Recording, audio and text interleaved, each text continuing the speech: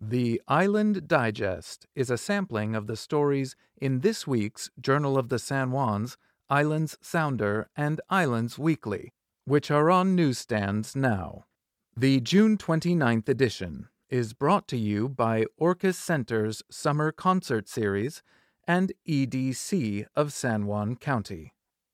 Check out the July 4th special pages in this week's editions, featuring all of the local events this holiday weekend, plus specials from advertisers.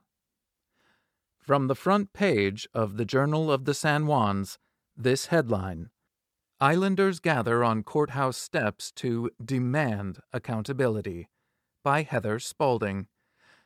Approximately 25 people, many young teens, stood in front of the courthouse in Friday Harbor at noon on June 21st, demanding accountability for rapists. That is the reason we are here today. We are demanding accountability, said Courtney Oldwin, an island mother of a son and daughter who organized the event. The protest was spurred on by the fact that bail was not imposed on Jason Ryan Aldis, 37, of Friday Harbor, after he had been accused of misconduct with a minor. Aldis's preliminary court appearance was on June 3rd.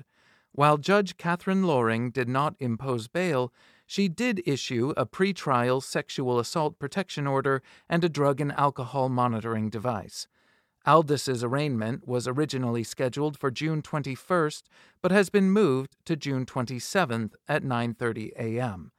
The protest was scheduled to occur during the original arraignment, but the group decided to continue with the event. The defendant is being charged with rape in the second degree, sexual exploitation of a minor, distribution of controlled substance to a person under age 18, and sexual misconduct with a minor in the first degree. Heather Clark, another island mother who was protesting, said, "If we are not going to stand up for our most vulnerable, who are we standing up for?"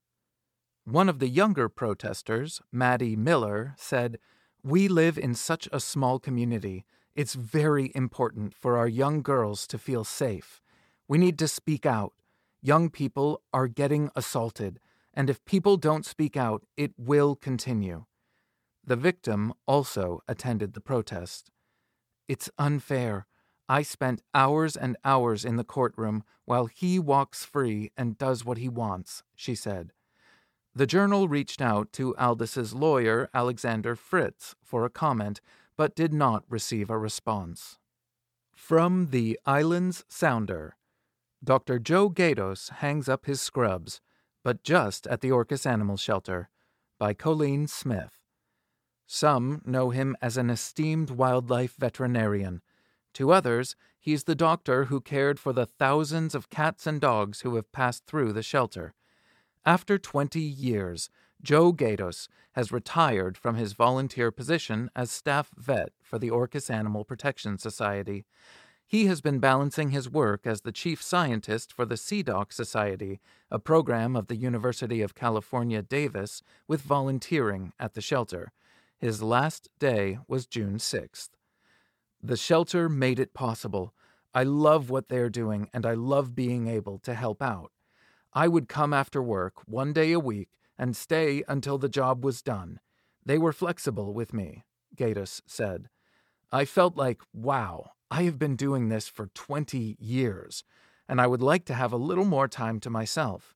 I sometimes work 60 to 70 hours a week at Sea Doc, and I want to have my evenings to myself. And there seem to be other vets interested in helping out.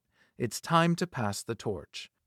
Dr. Mike Boero and Dr. Terry Dowdle have stepped up as the new on-call vets for APS. The shelter board says it will continue its mission to provide the best care possible to our shelter cats and dogs, as well as those in our community, utilizing our low-cost spay-neuter program. "He has been an integral part of the shelter's success from the beginning," said Orcas APS Director Christina Snyder. Gatos was approached for the role in 2002, the year the facility opened, by Protection Society co-founder Marcia Wanch. He has performed more than 1,700 spay and neuter surgeries, as well as removed tumors, done biopsies, and more. The incredible impact Dr. Joe had over so many years of dedicated veterinary work at the animal shelter has made a huge difference for Orcas Island, Wanch said. With Joe's skills and support, he helped make the animal shelter an amazing facility that set the standard for others to emulate. Not only did he keep all the shelter animals in the best of health, but he also dealt with the ever-expanding feral cat population. Gatos says he spent many years getting the wild feral cat problem under control by performing spaying and neutering on animals that were trapped and brought in by volunteers and community members. There was a turning point that then the shelter could offer low-cost spay and neuter clinics for the public, he said. And ecologically, it's amazing. The birds are thanking us. Gatos says one of the strangest cases he saw on his table was a series of cryptorchid cats, which means one testicle had not descended. It is very odd for cats to have this, but I had 15 in 1 year, he remembers. They were all coming from a certain part of the island that had a predisposition. They told us in vet school, you may see one, if ever, during your career. It's so rare. Gatos always knew he wanted to work with creatures big and small. I was one of those kids who grew up catching snakes and going fishing, Gatos said. I found a poisonous caterpillar at 2 and was so excited I didn't even notice my hand was swollen. Going through school, I was really interested in disease and health. I was really lucky I was able to go to college and get good enough grades for vet school. I love what I do. He went to veterinary school at the University of Pennsylvania, and upon graduating immediately took a job in Zimbabwe with the Philadelphia Zoo. After returning to the States, Gatos ran a mixed animal vet practice in West Virginia for 4 years before earning a Ph.D. in wildlife population health at the University of Georgia. Then my wife said no more school, not even a cooking class, he laughed. In 2001, Gatos moved to Orcas for his position at the Sea Dock Society and to raise a family. His eldest daughter, Hannah, is now 24, and his youngest, Olivia, is 21. He and his wife, Julie Brunner Gatos, welcomed adopted daughter Celestine into their lives when she was in high school. She's now 26. With a bit more free time, Gatos intends to reignite his interest in playing the banjo and gardening with his wife. He also loves to travel, particularly to sub-Saharan Africa, and diving anywhere he can see fish, sharks, and cool stuff. His work at the animal shelter was all volunteer, but APS provided a stipend to cover his malpractice insurance and license fees. One of the unexpected benefits for Gatos was keeping surgery skills fresh for the occasional times he'd perform procedures in the field on wildlife. Gatos says he will most miss the humans he's connected with during his many years at Orcas APS. I really enjoyed the animals, but I love the people, the staff, the volunteers, the members of the public. It's just a great group of people, he said. It feels like being a family doctor. It's a nice feeling to be a part of the community in that way. From the Islands Weekly. Former French teacher finds her passion, a second career in medicine.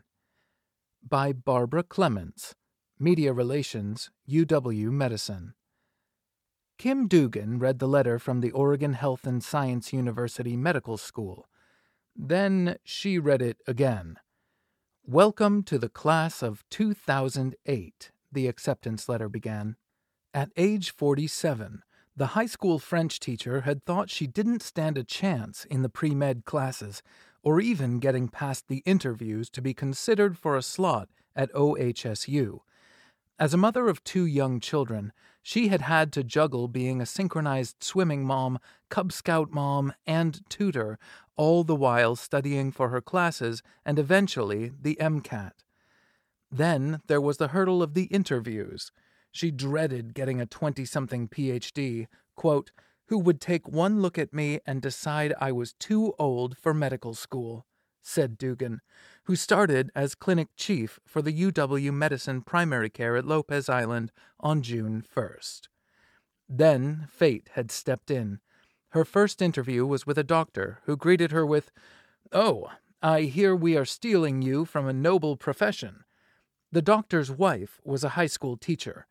The next interview was with a 20-something, but a young doctor who grew up in Quebec, where she'd studied for her undergrad degree. He happened to speak fluent French. "We conducted the interview switching back and forth," said Dugan, talking from her 300-square-foot tiny home she's now renting on the island. In a way, landing the job and moving to Lopez has been a homecoming of sorts. "This is such a great community, and I love it here," she said, laughingly calling her own wish to become a doctor a midlife crisis. Her journey began when she graduated with majors in French and art history, with designs on working for the Metropolitan Museum of Art. She did not get the job. Dugan and her husband eventually turned their eyes west and decided to go to Washington State, arriving just as Mount St. Helens blew in 1980. With all their belongings, 3 cats and 2 dogs crammed into a Jeep, the couple finally found a KOA campground where they could wait until the ash settled down, ignoring the frantic phone calls from family, wondering if they had to run from the lava. Nope, no lava, just ash. Dugan finally landed a job in Carnation, teaching French, and then eventually at Lake Washington High School, where she taught for the next 16 years. The Columbine shooting in 1999 rattled her, and she began to get restless with her chosen career. She left school teaching and became a certified nursing assistant. About that time, her husband lost his job in Seattle, so the couple moved south to Portland, where her husband found a job at Intel, and Dugan began working in a cardiac unit at one of the hospitals there. "I looked around at the doctors and thought, I could do that," she remembered. So she started her pre-med classes at the age of 42 at Portland Community College. The community college professors took it upon themselves to help her through the toughest classes, such as organic chemistry. She passed. Then came the medical school application and the dreaded interviews. She graduated from medical school at 51 and did her residency at Group Health. She loved her rotations, but especially focused her passion on working with teens and the OBGYN. Her career since has taken her to Bainbridge Island and Olympia, where her kids, now grown, babysit the Olympia house along with 4 cats and 5 dogs. Her clinical interests include ADHD/ADD, addiction medicine, behavioral health, chronic disease management, diet, and nutrition, and she loves working with teens. The goal of medicine is to help people and not judge them, especially people dealing with addiction, she said. The goal is to help them get where they wish to be and respect their journey. County News: Vultures are frequent flyers at Orcas Airport, by Diane Craig. Turkey vultures are everywhere, it seems, and they're wreaking havoc at island airports. Port of Orcas Airport Manager Jeannie Sharp is making more pilots aware of their increased presence with reminders to stay aware and stay safe. On Monday, June 20th, she released an email noting that there was a bird strike at Orcas today, which was most likely a turkey. Nobody was hurt, but the turkey did not fare so well, unfortunately. "We have searched for the reason the vultures might be around," she continued. "And, except for today's turkey, I don't know why the vultures frequent the airport recently." We wondered too, so we asked Barbara Jensen, president of the local chapter of the Audubon Society, why Orcas Airport might be seeing an increased number of the winged carrions. Of course, the vulture increase at Orcas Airport could be due to a dead carcass of something in the area, Jensen said. But it's also likely that there's more at the airport because there are more turkey vultures. We've seen an explosion in Washington's turkey vulture population over the past 35 years, Jensen said, a growth that can be attributed somewhat to climate change. Plus, she added, runway asphalt contributes to a thermal effect that provides the large-winged birds much-needed lift. Turkey vultures are not the best flyers and need all the help they can get to get airborne, so it's not surprising to find them gravitating to airports. Friday Harbor's airport is seeing an influx as well, she said. Jensen wanted to remind the population that turkey vultures are a protected species under the Migratory Bird Act of 1918, which makes the killing of one a felony, with a penalty up to $200,000 for an organization, $100,000 for an individual, and or up to 1 year in prison. For more information about the turkey vulture explosion and other local bird populations, visit the Facebook page San Juan Islands Audubon. From the Office of the Governor, Murray Democrats push Biden for bold action to protect abortion access in a post-Roe America. U.S. Senator Patty Murray, chair of the Health, Education, Labor, and Pensions Committee, led 33 Democratic senators in a letter to President Joe Biden urging bold action to protect the right to abortion after the conservative wing of the Supreme Court overturned Roe v. Wade and Republicans made this generation of women the first with fewer rights than their mothers. We appreciate that in your speech yesterday you acknowledged the reality that the health and life of women across this nation are now at risk. Now is the time for bold action to protect the right to an abortion. You have the power to fight back and lead a national response to this devastating decision. So we call on you to take every step available to your administration across federal agencies to help women access abortions and other reproductive health care, and to protect those who will face the harshest burdens from this devastating and extreme decision, wrote the senators. The letter comes as 22 states have laws in place to ban or severely restrict access that are triggered by the court's decision, with 7 statewide abortion bans already in effect as of yesterday. Meanwhile, Republicans have made clear they will not stop with overturning Roe. Next, they will push for a national abortion ban.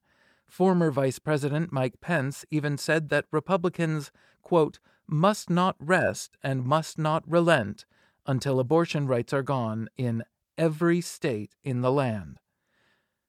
There is no time to waste. Nearly half of the states already had laws in place to ban abortion or severely restrict access as soon as the Supreme Court decision came down. Many states enacted those laws immediately, and at least a dozen are set to follow suit in the coming days and weeks. Those laws will leave millions of Americans without access to essential reproductive health care. The chilling reality is that our daughters and granddaughters now have fewer rights than their mothers and grandmothers. Women across the country are now being told by states what choices they can and cannot make when it comes to their own health and reproductive choices. This is dangerous and horrifying, and it will endanger women's lives, continued the senators. We cannot stand idly by as Republicans rip away women's rights, and we know they will not stop with this decision. They are already eyeing a national abortion ban. Senator Murray has led the push urging the Biden administration to act to protect abortion rights. During a hearing she led in May, Senator Murray pressed Secretary Becerra on the administration's plans to protect the right to abortion and noted that, quote, I have been warning for years that this is Republicans' goal, and people need to see leadership from the Biden administration on this too. So I hope to hear more from you today about the administration's plan to respond to this latest attack and protect women's health because, make no mistake, women's lives are on the line. Since then, she has continued urging action, leading a letter alongside Senator Warren calling on President Biden to immediately issue an executive order to launch an all-of-government response to protect abortion access, including by increasing access to medication abortion, providing resources for those seeking abortion care in other states, protecting sensitive data, and using federal property and resources to increase access to abortion. She has been outspoken in urging the president to act, saying in a press conference, "We're going to be loud. We're going to be relentless. Because, Mr. President, we need a plan to protect reproductive rights in America, and we need it now." And now, excerpts from the Sheriff's Log. June 15th.